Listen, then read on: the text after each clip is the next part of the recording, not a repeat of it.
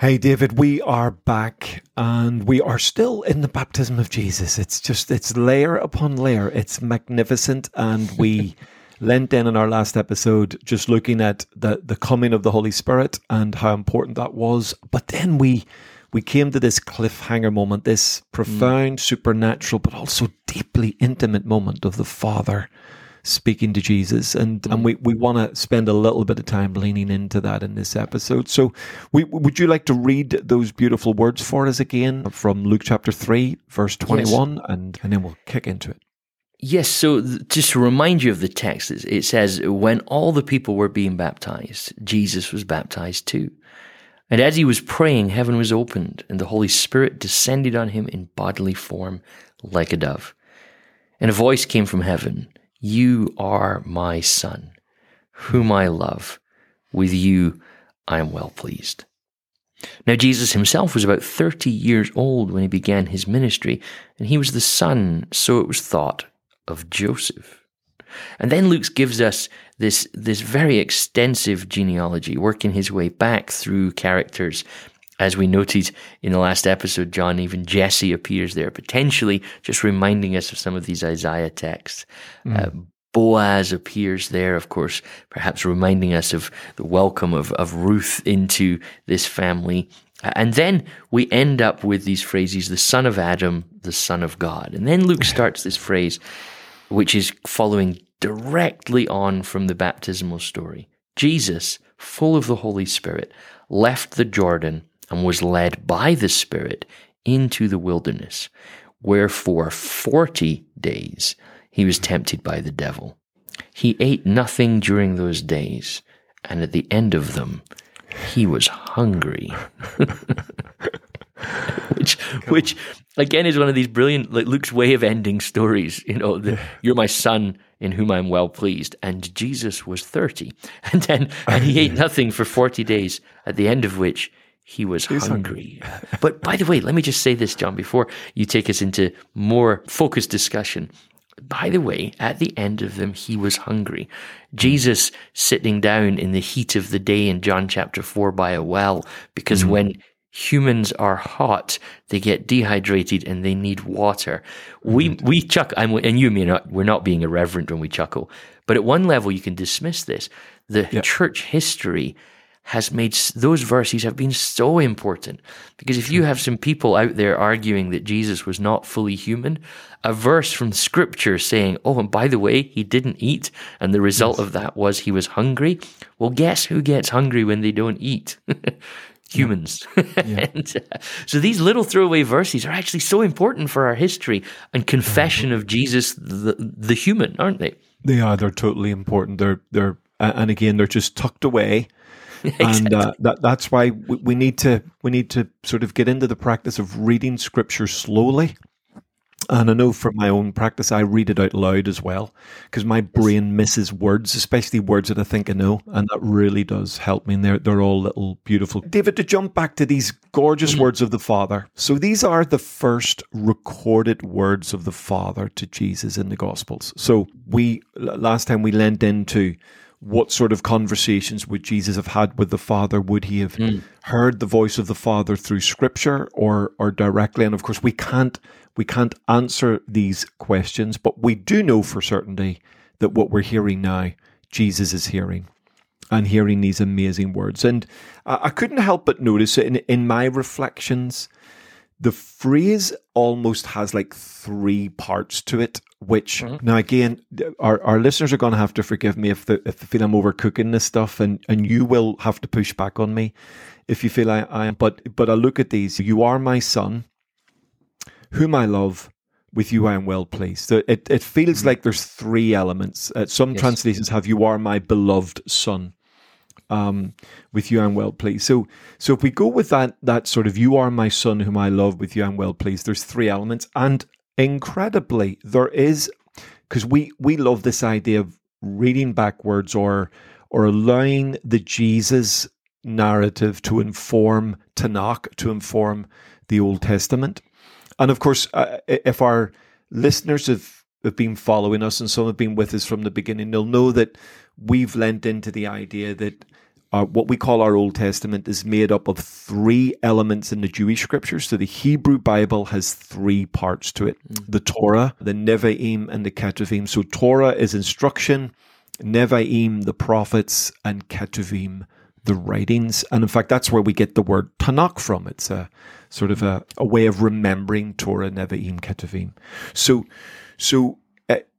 could this be a coincidence? Maybe not. But I've discovered that each statement of the Father of those three has an echo in each section of the Tanakh. So let me lean into that. And if you think I'm pushing this too hard, then that's fine. But again, I think it's a sense of the loadedness of this, that the Father's not just saying nice words from a dad to a son, but the Father's saying something just that's layered with meaning.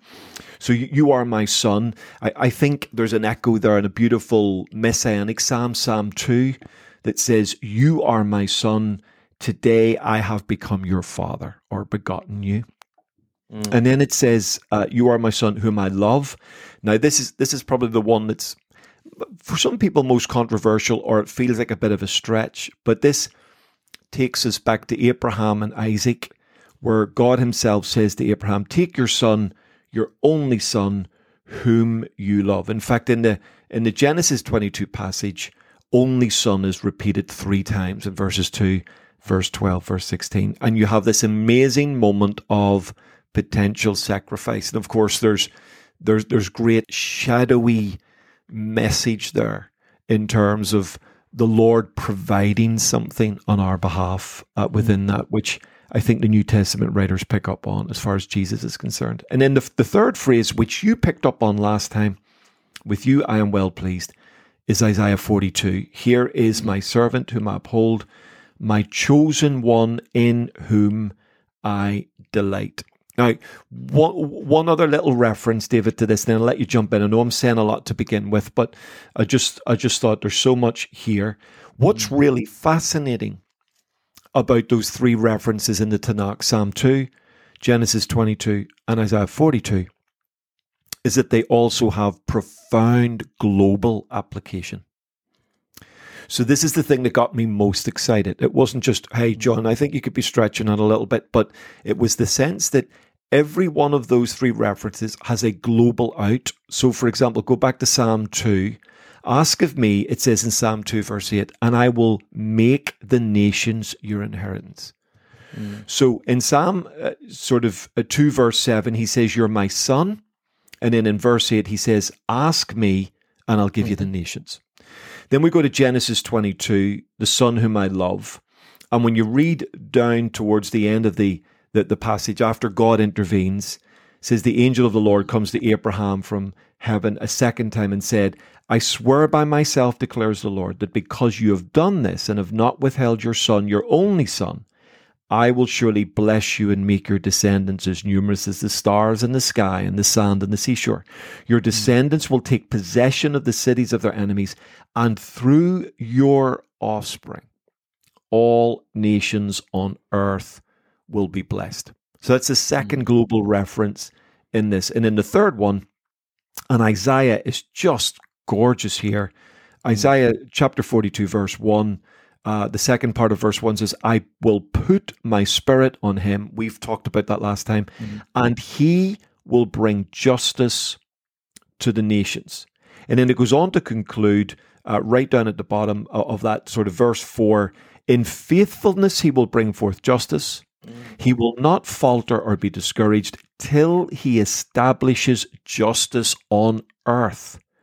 In his teaching, the islands will put their hope. So 2 things for our listeners to consider, and I hope I'm not overcooking this, that when we hear these words of the Father, potentially the 3 elements of the statement of the Father have resonance in the 3 sections of Tanakh. Psalm 2, Genesis 22, Isaiah 42.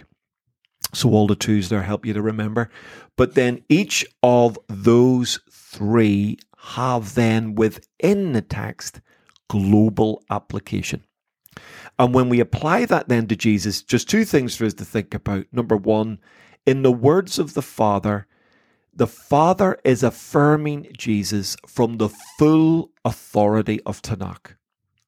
Every element of Tanakh is represented in the statement. Therefore, it's as if Jesus now gets the affirmation of the whole of Scripture within that. And then secondly, and by the way, what he is about to do will have global impact. The nations of the world will be impacted through this Son whom I love and with whom I'm well pleased.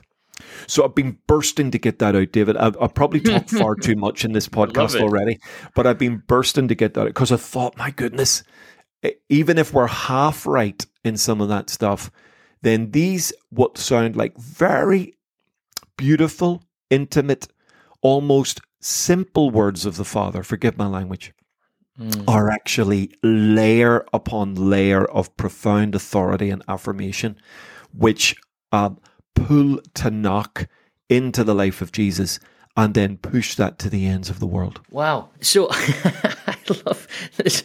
There's a lot in there, John. I feel like we should just stop the podcast and let people go, hey, listen, this is an 11-minute podcast that you need to listen to 5 times. And I'm scrambling a little bit in the background while you were talking to want to not oppose anything you've said, but just add some other things to it. And if I recall that you are my son, the beloved, with whom I'm well pleased, doesn't appear in John's gospel, does it? That line's That's missing right. in John's gospel, right? So in John's gospel, there isn't a baptism scene of Jesus. You actually just have John the Baptist saying, oh, I baptized him and saw the Holy Spirit come upon him. So you lose the voice of God coming to Jesus saying, you're my son in whom I'm well pleased, right? So, okay, what's interesting, and so if I'm probably just going to spiral off, like if you've just blown up a really nice balloon, I'm now going to let it go, and it's just going to spiral off into the ether. But you triggered something to me when you were saying this. You are my son, this allusion. The Genesis 22 allusion was interesting to me, John, because this is more just a reflection now. Let me try and organize my thoughts into something more coherent. Take your son, the son whom you love, right? In Genesis 22, that's the first use of the word love in the Bible. And so love has not been mentioned up at that point. Take your son whom you love, and the net result of Abraham's faithfulness is a call to do something for the nations, right? What's really interesting is in John's gospel, you don't get this, you're my son whom I love, right? But the first mention of love in John's gospel is John 3:16, right? Wow. Where in John 3:16 you get, God loved the world. He took his one and only son. And what did he do? He gave that son for the whole world, right? Wow. So John is almost, what's the right word to use here? But if you lay Genesis and Isaac next to each other, both fathers, both love their sons. One father is willing to give up his son, but God removes that, therefore changing how people even think about God. And I always love this about Genesis 22, the bit that you don't often hear preached about so much. God says to Abraham, bring your son and sacrifice him to me. And Abraham says, okay. And there's that sense that, why does Abraham say okay? Because in his world, that's what God's always did. Sacrificing your child to the God was not unusual. And God takes Abraham all the way up the mountain, and in my reading of the story and says to Abraham, this is not the type of God I am. Right? Come on. And then as one of my friends said once, wouldn't you love to have a script of Isaac and Abraham's conversation going down the mountain? And not least Isaac's relationship with Abraham, but hey, what are we going to tell mom? But to the more serious point, that God intervenes, this is not the God that I am. And do you understand that, Abraham? And only once Abraham can understand that this is not a God who will take our sons from us, does God now say, and I'm going to be the God that helps you bless the nations. Then now I move to John's gospel, and John says, well, I'm going to give you the first mention of love in exactly the same way as in Genesis. First book of, and bear in mind, Is John channeling Genesis? Well, compare the beginning line of Genesis Indeed. to the beginning line of John, and we have episodes that deal with that in the past, don't we? But so you've got Genesis in mind, but here by 3:16, first mention of love, again an only son, but this God does give his son for us and for the world. So John 3:16, Isaiah 42, John 3:16, and what do you call it? Genesis 22. Genesis 22. Yep. You know, and then John 3:16 and Psalm 2 are this royal psalm, as it's known. So I'm not saying anything, I hope, that sounds like I'm opposing what you're saying. I'm just saying it's interesting that maybe John's doing the same thing, but just in a slightly different verse. In the famous John 3:16's carrying all of this messianic weight in a way that we would say, which I suppose is all my way of saying I don't think your reflection is necessarily far-fetched, right? Because I wonder if John's doing exactly the same thing. Yeah, no, and I have to say I love that, David. I mean, I love your ability to pull John into that and see that. And of course, John, who writes much later, if John is also spotting the patterns, if he's spotting the fact that there is something being pulled together here from these magnificent texts that are so core central to Judaism and to the idea, even to the identity of being Jewish in some ways within that, and yet the threads are being pulled together in the person of Jesus, the ultimate fulfillment of that identity, the ultimate fulfillment of that idea, as Paul later tells us. It's Jesus is Abraham's seed, and that through that seed the world is blessed. So we're getting some just beautiful ideas, and I suppose what I would want our listeners to lean into is, don't just hear these words at the baptism of Jesus as like we might interpret them as words of a father to a son, just bringing a bit of, oh, I love you, you're a good lad, keep going for it, you've done a good job, you're on the right path. And of course, can I say this carefully? We might be in danger of over-humanizing the situation and implying our own human emotions into a moment like this. I think the Father, yes, he's bringing comfort to Jesus, but there is a profound weight of affirmation coming from the echo of the tin right into the heart of Jesus, passages that he would have read, heard, studied, and now the Father's saying, you are the fulfillment of all of these passages in Psalm 2, Genesis 22, Isaiah 42.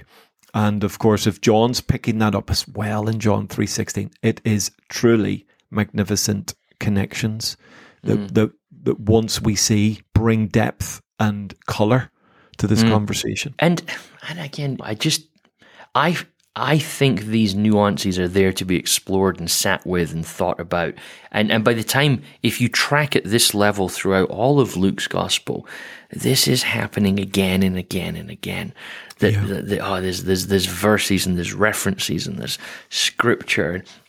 And Jesus is the fulfillment of these prophecies. So it's not far-fetched to think that the authors of these books would help us see that. So bear in mind, if you were gathered in the first Christian church meeting of Philippi and somebody says, let's open the Bible, they mean the Old Testament. They mean the Tanakh. But nobody's written New Testament by that point. Jesus is back with the Father for, goodness, probably 30 years before we get anything of Christian scripture. I mean, maybe a little shorter than that. It's possible some of Paul's letters may have been written in the late 50s, perhaps, or something like that. And I mean, there's a lot of discussion over that, so we get distracted. But let's say 20 to 25 years, the early Christian church has no explicitly Christian texts. All they have is the Old Testament. So when you go to church,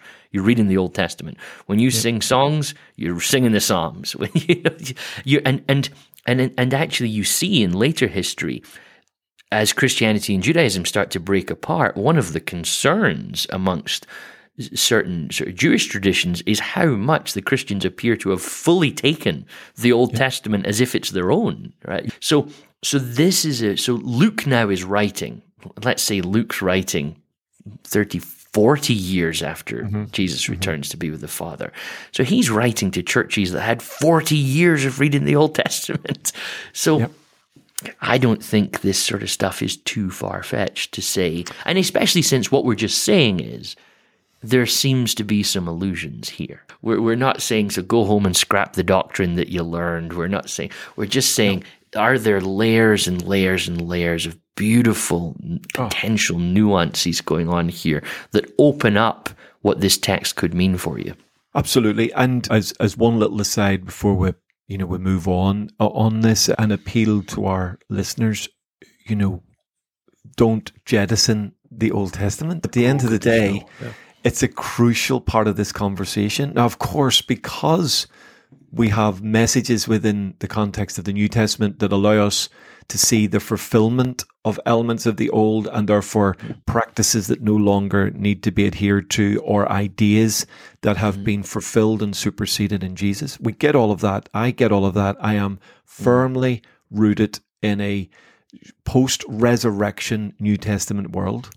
Yeah, me too. But it is remembering that the only Bible Paul had was Tanakh. The only Bible Peter, James, John, Jesus had was Tanakh. And they found the kingdom of God in it. They found the purposes of God in it. So it's still there.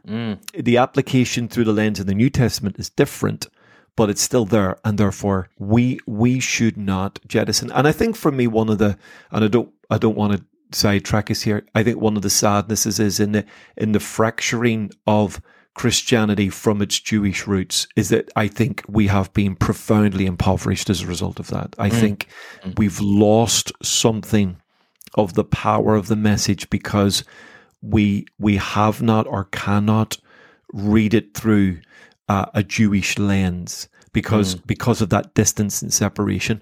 Whereas that first 2, 3, 4 waves of Christian believers would have absolutely understood the rootedness of the what we'll call the Christian faith in its Jewish root, and one that I think when we separate them is profoundly sad and impoverishes us in great ways. But I know that's probably another discussion for another time. But it's worth. But I think your point is right, and I think that the Western, again, let me make a very brief comment. But Western anti-Semitism has been such that there have been periods, even in the last century, that scholarship has almost attempted to try and distract from. I mean, it got so bad at some points that Geshe Vermeshi's famous book on Jesus was just called Jesus the Jew, and which sounds like well, what an obvious book title. But when he wrote it in the mid-20th century, that was quite controversial. Hey, let's remember who Jesus was here. Jesus was Jewish. When we used to teach at seminary together, John, I taught, as you'll remember, I taught a class on Pauline studies, and my students used to say to me, what would be a good book to read to help me with this class? And I used to say Isaiah. And of course, I mean, I knew that the students were asking for some sort of published scholarship book, but I was like, if you really want to understand Paul, you probably want to go home and memorize Isaiah, because it will make things easy for you. Come on, love that. John, I'd love to talk a little bit about social context, if that was possible in this text. Is that okay? If I because there's an interesting little sort of potential way to read this story, which I wonder if might also add a little bit of color to it for somebody that would want to study this verse. And that's to say, and we've made allusion to stuff like this before, but just as a very brief reminder, a really simple and succinct way to say it is in terms of social cultural concerns and interactions, something you can say, which I think is roundly true of the ancient world, particularly the world of the New Testament, is that concern for honor and status sort of pervaded all social interactions in the world of Luke, right? So whenever you were engaged with any conversation, any argument, any appearance in public, your reputation was at stake. You were presenting, how am I being perceived by members of the public? And And so you could, the way that scholars often refer to this is just as concern for honor. Right now, there's rules. Honor is not a fixed concept. What we think is honorable in the modern world, different from what would have been honorable in the ancient world. But in truth, many, many human interactions are concerned for honor, right? My dad's stronger than your dad, as it starts in the schoolyard, is essentially pursuing honor. Now, in the world of Luke, and this is actually true of all of the New Testament world, honor was achieved through two sort of basic routes. The one route was that it was ascribed, and that meant that you basically were born into it. Right? So your honor was given to you on the basis of just where you were fortunate enough to be born. You're the Caesar's son. Guess what? You're a baby with honor, right? You're a slave son. Guess what? You're a baby with no honor. And the other way that honor could happen was that it was acquired, that you could gain honor. So you were a slave son, but you led an army to defend against some invaders. And all of a sudden, wait a minute, well, you're a bit of a big deal, right? You gave a great speech in the Roman politics. So honor was sort of achieved by acquiring it and also by being ascribed it. Now, one of the ways that honor gets acquired is through social interactions, which are often referred to as challenge and riposte, right? So one of the things that scholars would tell you of the ancient world is if you're watching people talk in ancient dialogue, in ancient literature, know that there's an honor challenge going on. Who's going to win this argument? Who's not going to win this argument? Great example of this actually is in Galatians chapter 2, when Paul gets up and says to Peter, you're acting like a hypocrite, and there's no record of a response from Peter. And actually that tells us that Paul won that argument, right? Yes. Because the fact that Peter had nothing to say back. You see it in so many of the parables of Jesus and the interaction. Jesus says something, and then the text will say, and the Pharisees were silent.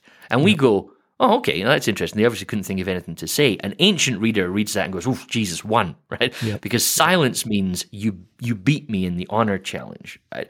So why I think this is interesting is that this passage that we've got here from Luke chapter 3, verse 21, right the way through down then to verse 2 of chapter 4, I think is functioning in a social contextual level as an establishment of Jesus's rights and authority and his standing in public reputation. Right? If that makes sense, John, totally. Because of course, remember, honor is ascribed, so that's family honor, okay? So that you get that from where you were born, and it's acquired, that's challenged, riposte, doing things which are remarkable. And I think that what happens in Luke's gospel is that Jesus' beginning, just looking at Luke at the moment, Jesus' beginnings are a little uncertain. People are not too sure about that. In fact, there may even be some suspicious questions to ask around his beginnings. And you notice Luke even alludes to that. He was the son, so it was thought, of Joseph, right? And if you were going to represent yourself well in the ancient world, an anomalous background isn't good for you. That doesn't sort of bode well for you. Mm-hmm. And I think that Luke sets up, he's doing many things. We've talked about the theological stuff he's doing. All of that I agree with. But Luke can be doing many things at once. And I think one of the things he's doing in this passage is actually intending to convince a possibly skeptical audience about Jesus' standing and Jesus' honor. Does that make sense? Totally. So, just look at a couple of things really quickly then, John. So first thing you have, you are my son whom I love, with you I am well pleased, right? Yes. This is ascribed honor. Where does this Jesus come from? Well, the heavens just opened and God said, from me. So as far as honors go, and I mean this, this sounded like I was going to sound like I was being sarcastic there. In the ancient pagan world, being the son of a god is about as high as it gets. Don't forget, Caesar Augustus was around about the same time that this story's happening. In the preceding few years, Caesar Augustus has built a temple in Ephesus and carved on the outside of the walls that he is a son of God. Yes. So this is, in the ancient pagan listener reads this. Luke's writing to to Greece and to Rome, they go, oh, okay, well, this is interesting. This seems to be giving Jesus some status. So what's Jesus' status? Well, he is ascribed honor by God. Yes. But now, and I made allusion to this in the last episode, and now Luke goes, I tell you what, let's have a genealogy. Yep. And we go, what a strange place to put a genealogy. Well, not if Luke's trying to ascribe honor to Jesus at this point, right? Because, okay, first tick in your tick box of approved status, God. Second, in a culture which is quite illiterate, in a culture where people don't keep long records, most people only know their genealogy for a couple of, like poor people with no honor would know their genealogy to a couple of, hey, the father, Jacob, whose father was Isaac, whose father was Abraham. That's it. You see genealogies in threes. Luke rolls out this extensive genealogy, which you and I read in this day and age and go, like, seriously, is this long enough? Well, in the ancient world, the only people that have long genealogies are people with a lot of honor, right? Yeah. Because that probably means they've had the prestige that somebody's been keeping track of this. Somebody's cared enough to keep track of this. So again, the ancient world, you see a long genealogy, you go, ooh, wow. Again, not dissimilar to our world. Royal families have bigger family trees than any of us can put together. We get a bit cloudy over that uncle over there. So now, and of course, not to mention, guess where Jesus' genealogy ends up? It ends up as Son of God, right? Which the average Jewish person, I think, reads this, goes, well, we all end up there. So that's not actually. But in a Greco-Roman readership, like, oh, okay, that's interesting, right? So then what happens immediately after ascribed honor from God the Father, ascribed honor from an impressive genealogy? Guess what Jesus does next? Yep. Heads off for a test, right? Yes. And now if you think about how do you gain honor, you gain honor by doing great challenges, right? And they're done by challenge and riposte. Well, look at the conversation. We'll read about it in future episodes. Devil brings a challenge to Jesus. Jesus bats him down. Devil brings another challenge, bats him down. Eventually, the devil goes away because he can't beat Jesus. Yeah. So by the time you get to Jesus turning up in the synagogue in Nazareth, notice Luke 4:14, he returns in the full of the power of the Spirit, and news about him spread. Right? Yeah. So I think there's a way of reading this sequence of text that we're going to spend more time over the next few weeks talking about.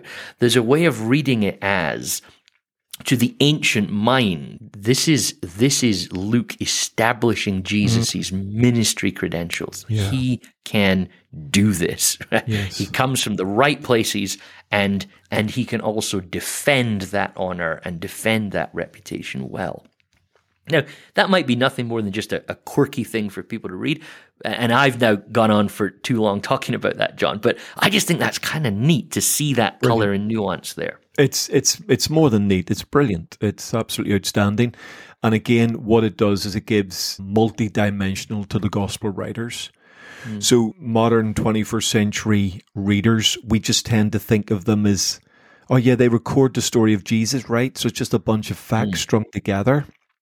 What we've tried to do in various episodes and various series is show, no, these guys really are working their context.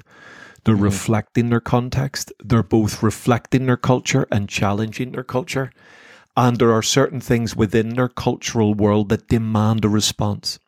And of course, Luke's gospel at one level, like all the other gospels, but certainly Luke's gospel written to Theophilus and the book of Acts, which follows it up, you could place firmly as a strong apologetic. It's a strong defense of Jesus. It's a strong apologetic and defense of the church at a time in the Roman world when they were coming under greater and greater and greater challenge and threat. So of course, Luke is speaking to the challenges of his society over questions like authority and honor. And does he have the weight to be able to do what he does? And of course, some of our listeners will hear, even within the Jewish context, by what authority do you do these things? How are you able to do this? Who gave you this authority? There are question marks. But of course, what they don't know is that now we know that there's a backstory here. And because of how Luke and the gospel writers have pieced together this information and connected it from the words of the Father to the genealogy to now as we're going to lean into in weeks to come, this incredible combative moment with the adversary, that actually he is establishing the honor of Jesus. And I do really love Dr. Luke's little throw in there. He was the son, so it was thought of Joseph. I do find that wonderful. I can't read that without smiling. I find that really quite touching, quite brilliant. Almost I can see Dr. Luke wink as he reads that to us. He was the son, so it was thought of Joseph. And then he begins to explain out of the words of the Father and into the genealogy who Jesus really is. It's outstanding. It's an outstanding piece of, you summarized years of scholarship, and I know you've written a magnificent PhD on this in terms of the whole honor and shame culture in Galatians. And my goodness, for our listeners to have a summary so brilliant as that in just a few moments shows the level of your brain power, David. But also how helpful it is to sometimes in some of these glorious texts to lean beyond even the theological and see the cultural, political, social context to all of in which all of these documents were written, because it can add dimensions and depth that are truly beautiful. Well, and if I can circle back for a second, John, you made that point. You love that line. He was the son, so it was thought of Joseph. Right? But that's really fascinating. Again, it's a beautiful little comment. I think it's carrying a ton of weight. Right? So you are my son, whom I love. With you I am well pleased. He was the son, so it was thought of Joseph. Now you get son of Heli, son of Mathat, son of Levi, son of Melchi, son of Janai, son of Joseph, and he keeps going I should have counted, but there's a lot of names. The ancient world, where stereotyping is quite a big thing, son of doesn't mean that this person is your biological father, right? Now, it does mean that, but the reason we're interested in who your son is because that tells us what type of person you are. And so to say, it's a saying even in the Western world, isn't it? Like father, like son, right? So it's not just, here's an interesting group of people. This is the type of person he is. So it's fascinating then that you get, you're my son, the beloved one. Now we give you a list of people of whom it is thought Jesus is related to. Fascinatingly, if you follow this list of who the people Jesus is in keeping with, you end up with God, who we were told at the very start, this is who his actual father is. Yeah. So so it was thought's really powerful. But why that's really interesting then, to me, is look at what, we're getting slightly ahead of ourselves, but I think it will be easier to do it now than remember it in 2 or 3 weeks' time. What is the devil's opening line to Jesus? Indeed. Yep. If you are the Son of God. It's a challenge to his honor. It's a challenge to his status. It's a challenge to the truth. We'll probably do a whole podcast on that one sentence, but it's interesting how it loops around. The question is being asked of Jesus everywhere. Who are you? And what Jesus has, and this is what I think is really interesting, is that Jesus has to, like all of us, through the power of the Spirit, remember the truth, that you are the Son of God. Now, because why that's interesting is that, for me anyway, why it's interesting, Luke chapter 4, verse 1, so the end of this genealogy, Jesus, full of the Holy Spirit, left the Jordan and was led by the Spirit into the desert, where for 40 days he was tempted by the devil, right? We've read backwards at many times over the last 2 episodes, so let's just have some more reading backwards. Deuteronomy 8, verse 2. Indeed. Remember the long way that the Lord your God has led you these 40 years in the desert in order to humble you and test you. And in the Greek translation of the Old Testament, the same word as is used in Luke, and to test you, to know what was in your heart and whether or not you would keep your commandments.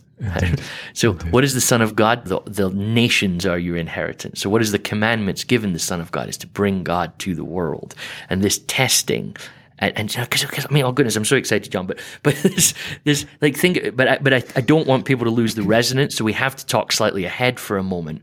So let me try and do this succinctly, John. Your beautiful thing that you did around, you're my son, the loved one in whom I'm well pleased, and how in all 3 of these Old Testament allusions, the world is the reason for this. The all of creation will be brought in. just look at what the devil offers Jesus. Indeed. He offers him the world.